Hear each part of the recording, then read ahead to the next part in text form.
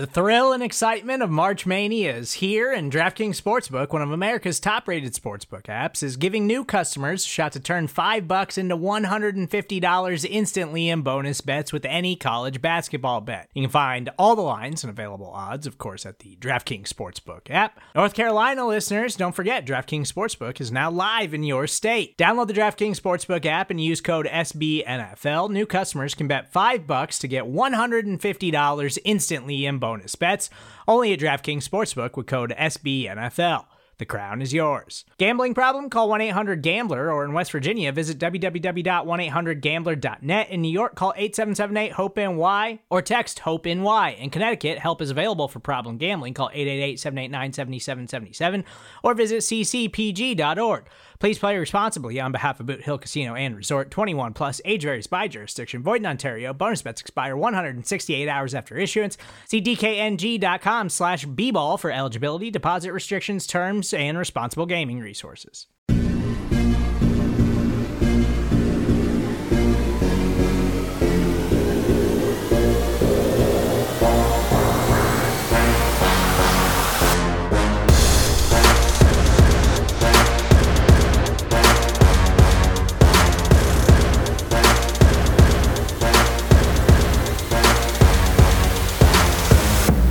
Welcome back here on Big Blue View for our off-season coverage as we are breaking down every single position group on the New York Giants roster, previewing what you need to know for the start of the 2021 season for the New York Giants. I am Joe DeLeon, joined by Nick Filato and Chris Plum. Today, as I said, continuing on with our position groups, and we are talking receivers today. We already did quarterbacks, we already did running backs. Make sure you go check out those episodes if you already missed them. Before we get into today's discussion, though, please hit that subscribe button, leave us a 5-star review, and also head to bigblueview.com for more fantastic Giants content. So, guys, we've got a ton of names to talk about on today's episode for the receiver group. Beforehand, we were just discussing how we don't even know who some of these back-end guys are who are going to stick on the roster, just because there's so many names, so many guys that are young and that could be surprises. There's a lot of different things that can come into play here, but going off of if we think it's going to be 5 or 6 guys somewhere in that range, there's going to be a lot of quality players who either get put on the practice squad or really end up getting cut.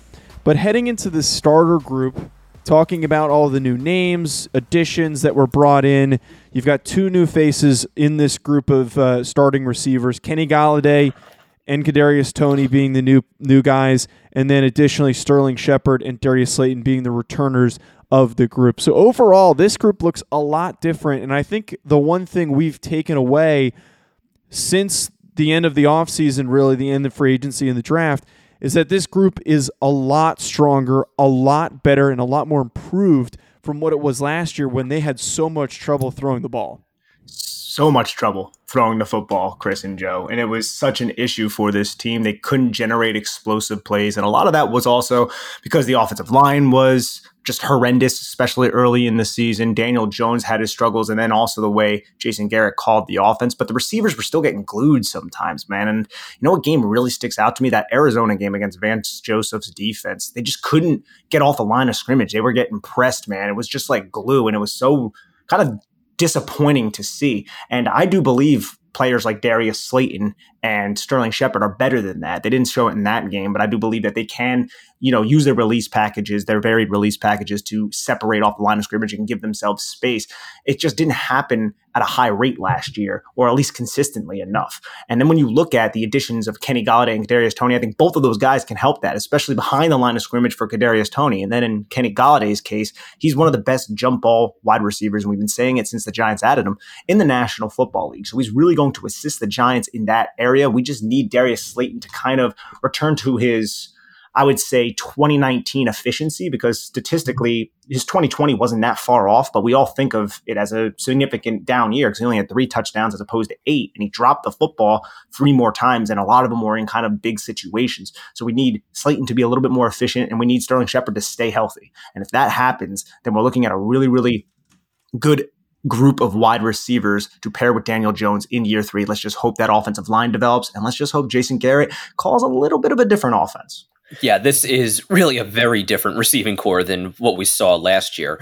I mean, at one point, the Giants were running out basically practice squad level players just because they're trying to find something that would work, something that would let them get some traction so they didn't have to rely completely on the running game to move the ball. And especially with Sterling Shepard having some injury concerns, and then talk about the Giants were running the ghost of Golden Tate out there. Darius Slayton had those drops. Evan Ingram had his drops, and really nobody was getting separation. I think Slayton and Tate were two of the worst receivers in the entire NFL for getting separation last year. So if you're not getting separation from defensive backs, you're basically forcing your quarterback to throw into coverage all the time. And that is just not a good way to run an offense. You talk about explosive plays, but the Giants really struggled just moving the ball through the air in general. They were having trouble sustaining drives with the pass, and they were just inefficient throwing the ball all the way around. Yeah, they were one of the few teams where their running game was actually more efficient than their passing game. And that's just really, really rare in the modern NFL. And it's not something to be proud of, unless you're the Baltimore Ravens and you have Lamar Jackson. And I think we should just set them off to the side. I think another underrated thing to discuss with the receiver group here is that, and I know we're talking about additions and how the starters look so much better, but one thing that started to weigh down the group, like indirectly, that wasn't really talked about a ton, is the indirect drama that Golden Tate was starting to cause, like apparently him complaining about not getting enough touches, not getting enough targets. We saw those clips of him waving his arms in the air when he was not really that open and demanding the football, and then some issues of him pouting a little bit at practice. Like all those things with Golden Tate, a guy who was supposed to be a veteran who everybody assumed was a really good leader, comes here and him not performing as well as he should be, and then on top of that, not having that good leadership mentality, but instead acting like a younger player. I think removing him from the equation, bringing in some other guys that are younger, that are better quality, like Kenny Golladay is going to be a huge step up from Golden Tate. Obviously, they're different styles of receivers, but a new face to bring into the group is going to be a lot better. Now, again, I know that's like not like a huge headline. That's not really like a big major impact, but I really thought that Golden Tate was starting to weigh down that group of starters towards the end of his time with the Giants. It is a big impact, though, if you really think about it, because he was a step slow. Like, he would throw his hands in the air. It's like, dude, Daniel Jones was already throwing the football, and you weren't even coming out of your break yet, and you're not even open. But he played 424 snaps, offensive snaps last year. That's a lot of snaps. And now those are going to go to Kadarius Toney, Sterling Shepard, Darius Slayton, maybe John Ross, or some of these other guys we're about to talk to, then obviously Kenny Golladay. The 11 personnel package that we hope to see a little bit more in Jason Garrett's offense, which is funny because you think about Ben McAdoo, all that guy ran was 11 personnel. It was like 90%. It was ridiculous. Now Jason Garrett runs a lot of 12 and 13 personnel. We want to see a little bit more 11, but that's not going to have Golden Tate now. And now you can mix and match this personnel grouping, these starters, and then even bring in some of these other players like the John Ross, Dante Pettis, or whoever ends up making the squad. That's a much more diverse set of personnel and a much more explosive set. And that's one of the biggest gripes I have with this Giants offense last year, is the fact that they just were not explosive. All the successful teams in the National Football League right now, all those offenses, they're explosive. Defenses are catering to stop explosive plays, and the Giants are out there running 4-yard sticks every damn play. The other thing, too, that excites me about this year's receiver group, a lot more than last year coming into last season, and I think this is pretty obvious, is that there's some pretty good depth on this group here. And if we look at the backups, who not all three of these guys are guaranteed to make the roster, you have John Ross, who was a former top 10 pick, has elite speed, but has not really played up to the level that maybe we expected or hoped, has had some injury issues, so if he's fully healthy, might be able to have an impact as that fifth receiver in the group. You then have CJ Board, who is likely going to be a de facto special teams impact player. And then Dante Pettis is also a speedster. I know we're not really, Dante Pettis isn't exactly the best out of the group. He hasn't really been productive as we would have hoped early on in his career, and then he comes over to the Giants midway through last season, but he still has the talent. So these three guys, to me, I think are really good depth players compared to what we saw last year, where you had to bring up guys from the practice squad. There was a lot of inconsistency on who those guys were. I really like the group that they have and the battle between these three guys for the last two spots. As do I. And Pettis, he came in late in the year, played week 16, 17, had 6 targets, caught 4 or 5 targets for the Giants, caught 4 of them. And then he had that 1 touchdown for 76 yards against Dallas in week 17. And I think the team does like Dante Pettis, but they also signed John Ross for a reason. And I do believe they want to put a high priority on being a little bit more explosive. Love Kadarius Toney, very explosive player. Doesn't have the kind of vertical and deep separation speed that John Ross has. So I think it's going to be a really interesting battle between those two. And then the player that on the field with the offense isn't as talented as them, CJ Board, but he has a lot of special teams value, and that's a big part of a lot of these guys on the back end of the roster making the team, especially if he is if he continues to prove that he can be the reliable gunner that they're going to look for on punt returns or on punts and stuff like that. And that's where I think CJ Board could also fight for one of those last wide receiver roster spots and end up seeing the field if injuries do end up happening to the Giants. But between Pettis and Ross, I might go with Ross, even though he's just dropped so many footballs and he's injured, but just that explosive element could be really, really valuable, especially when you have all that other personnel who can really thrive with their route running in the intermediate parts of the field. You can have John Ross clear out. You have Kenny Golladay on a dig. You can have Sterling Shepard underneath. And you have some really, really crisp route runners there. Kenny Galladay's case, really, really big target with a large catch radius. I think that could be interesting. Yeah, you mentioned basically the numbers game with this receiving group. And it's going to be very interesting to follow over the course of training camp and then through the final cut downs. I think we're all pretty confident in the top 4 guys, but then there's the question of just how many wide receivers the Giants will carry on their final roster. 6 is usually pretty standard NFL wide, but you talked about, and we'll get into this after the break. The Giants played a lot of 12 and 13 personnel, 2 and 3 tight end sets, which kind of limits you to 2 or just 1 wide receiver. So there isn't that, real need to have 6 or potentially more wide receivers. But then you also have that need for special teams. CJ Board is a really great gunner. He made a bunch of plays on special teams last year. But Dante Pettis is also a really good returner, and particularly punt returns. And teams might be kicking the ball out the back of the end zone on kickoffs a lot more, but punt returns still do have value as well. So that could wind up being a very difficult decision for the Giants. And then there's also, John Ross's long speed. He's assuming he's healthy, he's easily the fastest player on the team. He's really one of the very fastest players in the NFL. But then, being healthy is, that is an issue with him. He's had 2 years, his rookie year, and then last year in 2020, where he's only had 3 games. And then he's only played more than 8 games once. That was his sophomore year when he played in 13, started 10 games. So the trick with him is really just getting him on the field. And then you also mentioned the drops. Those are an issue with him as well. So this battle for the backup receiver roles, or potentially just backup receiver role, is going to be very fierce because each of these guys brings something to the table that nobody else on the team really does.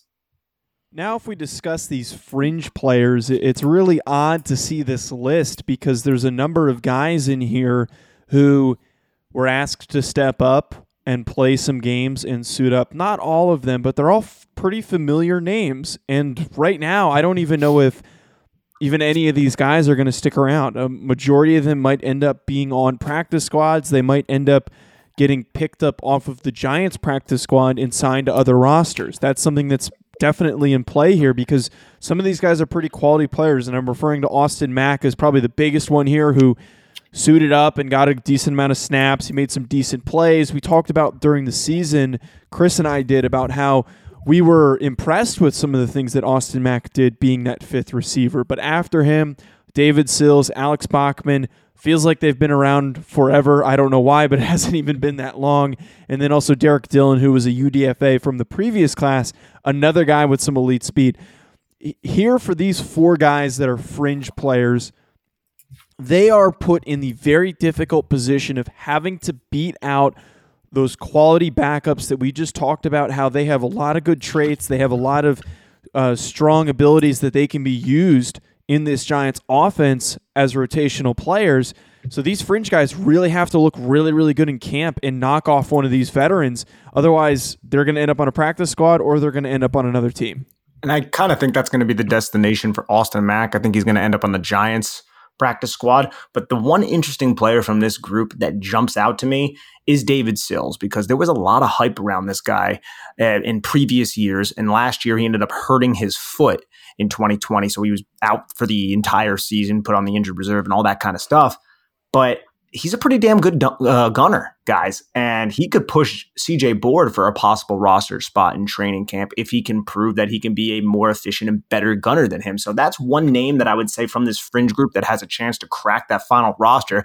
It would obviously be in the place of someone like a CJ Board. But that's an interesting little camp battle that I'm going to be looking at when training camp rolls around. Yeah, I'm with you there. I think Austin Mack is probably the guy most likely to stick around just because, he was on the Giants squad for 11 games last year. He's a guy, he knows the offense, he knows the coaches know him. And, he was only targeted 11 times, made 7 catches, but 5 of those catches were first downs. So that is a pretty darn good rate. And if you can show you're reliable in important situations like that, that's the kind of thing coaches remember. And if they've got that kind of good feeling about you, that could be a point in your favor. David Sills, he's got that special teams ability. He also has size on his side. The Giants have Kenny Golladay, but other than David Sills, they don't really have another big receiver on their roster, but Sills does have kind of the similar size as Golladay. I think he's 6'4", probably 215, maybe 220-ish. So he's got that ability to just have that instant separation thanks to his size and catch radius. And that could also, if he's able to stay healthy, again, that could show up in training camp and the preseason. And maybe that does let him push CJ Board off the end of the roster if he can offer similar special teams ability while also offering the ability to effectively back up that X wide receiver position spot. Right, and there's always that potential that you end up with a guy, maybe it's Sills, maybe it's Austin Mack, that busts their ass during the offseason enough that they make a huge progression, and maybe one of these 4 players beats out CJ Board, John Ross, or Dante Pettis for that final receiver spot. But right now, there is a lot of competition just to stick around with this Giants organization, let alone just to be on the practice squad. There is going to be competition. So these 4 guys, I'm actually going to be paying attention to them. I know that they're not really a part of this, a huge impact of this Giants roster, but that is a good competition group to see if they can fight to end up on the team. Coming up, we are going to discuss how we think that this Giants passing attack is going to look differently with all the new names coming up on the other side. Support for this show comes from Atlassian. Atlassian software like Jira, Confluence, and Loom help power global collaboration for all teams so they can accomplish everything that's impossible alone. Because individually, we're great, but together, we're so much better. That's why millions of teams around the world, including 75% of the Fortune 500, trust Atlassian software for everything from space exploration and green energy to delivering pizzas and podcasts. Whether you're a team of 2, 200, or 2 million, or whether your team is around the corner or on another continent altogether, Atlassian software is built to help keep you all on the same page from start to finish. That way, every one of your teams, from engineering and IT to marketing, HR, and legal, can stay connected and move together as one towards shared company-wide goals. Learn how to unleash the potential of your team at Atlassian.com. That's Atlassian.com. IAN.com. Atlassian.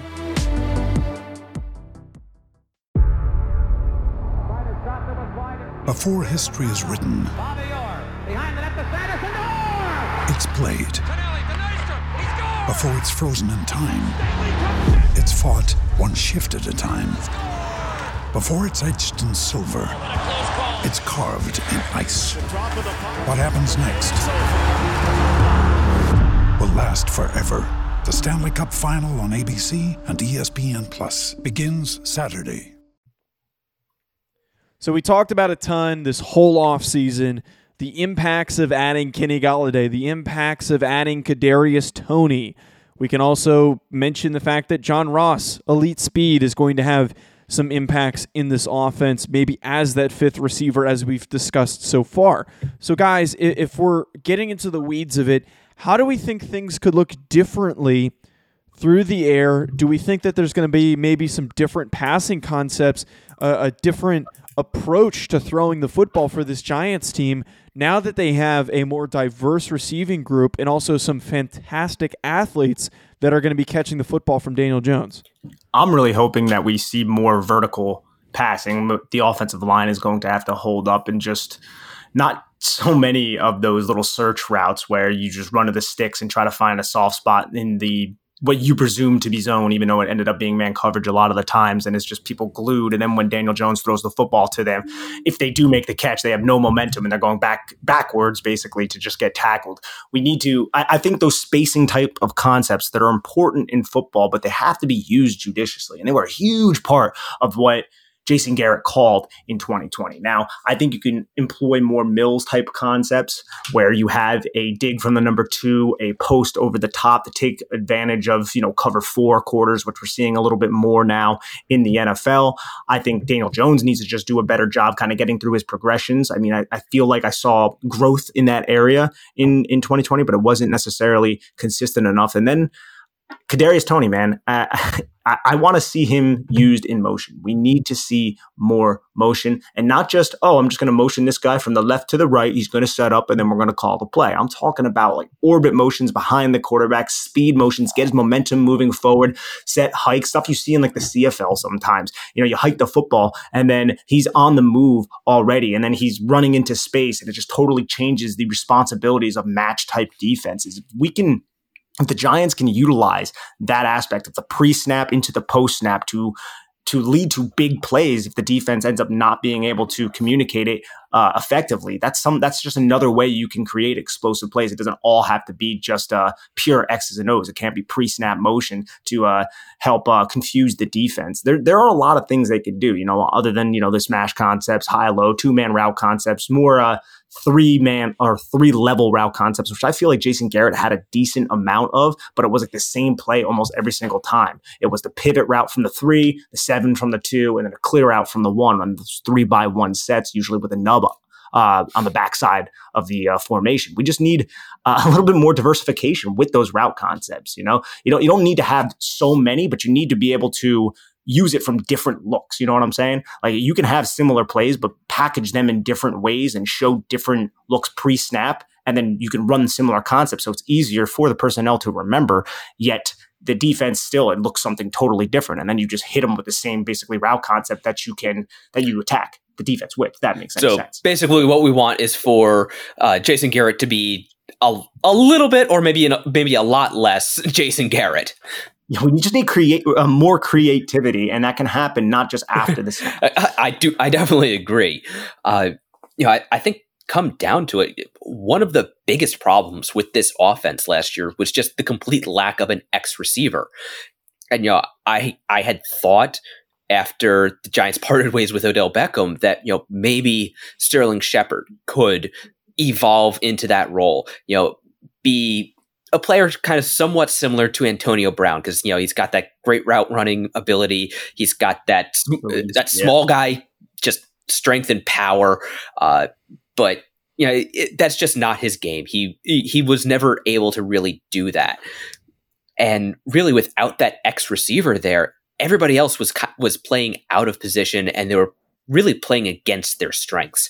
So hopefully just having Kenny Golladay there will allow everyone else to play much more towards their natural game and strengths. Now, just to go back to touch on what we brought up a little bit last year was just the personnel packages. Yet the Giants ran more 11 personnel than they ran anything else. And they did that by a fair margin. About 55% of their snaps came out of 11 personnel, that's 3 receiver set. But they ran a significant number of plays out of 12 and 13 personnel. They had 27%, 258 plays with 2 tight ends on the field, and then another 100 plays with 3 tight ends on the field.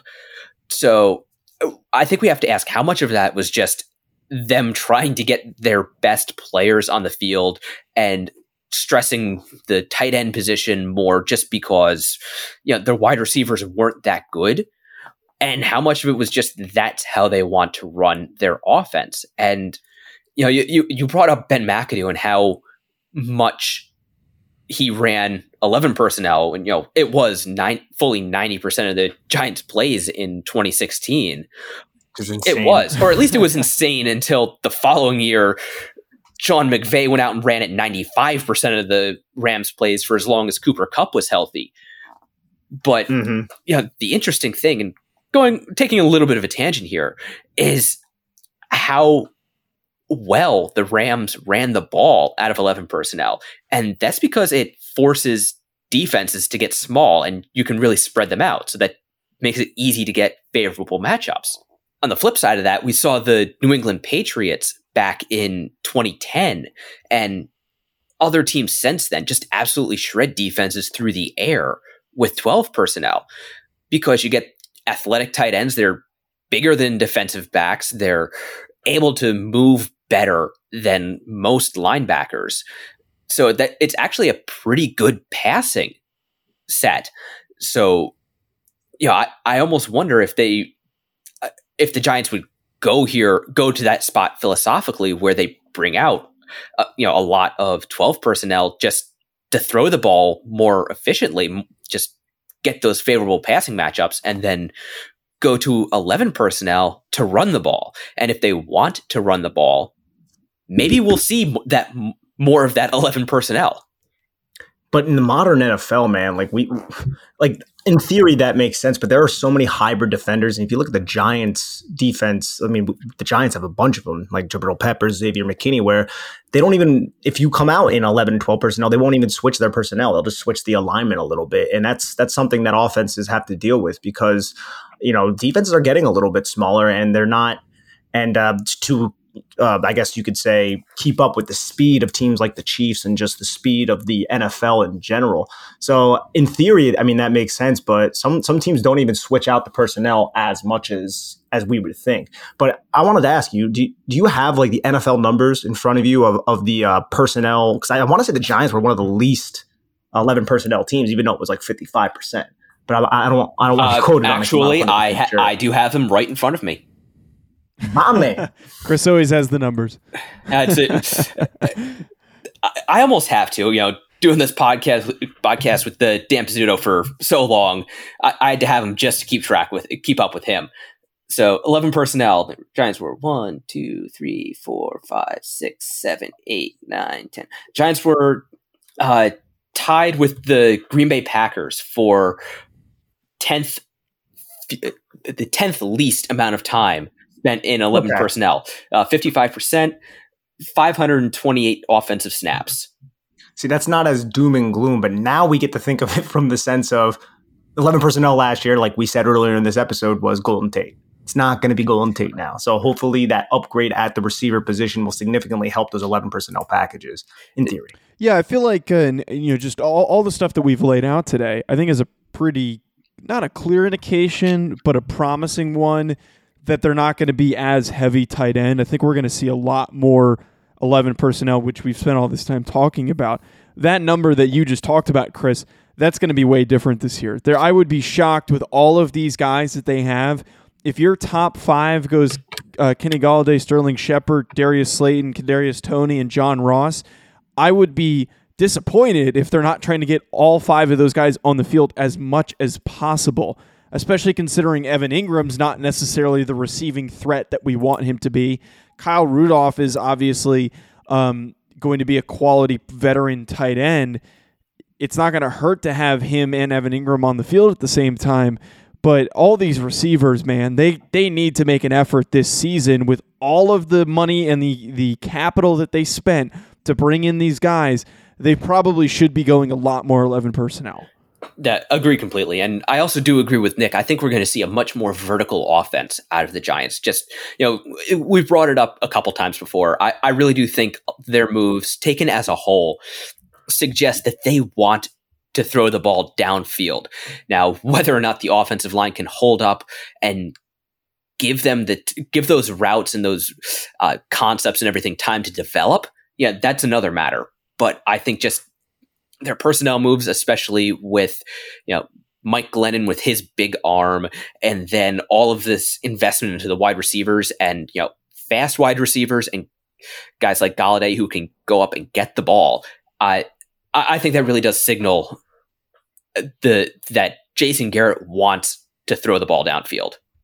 All right, well, I think that's a great note to wrap up today's show on, folks. Thank you for tuning into our receiver position preview. Be sure to hit that subscribe button. Leave us a 5-star review so you don't miss out on any more of our position previews. Also, head to BigBlueView.com and follow us on social media at BigBlueView on Twitter and Instagram. Talk to you soon, folks. Enjoy the rest of your week.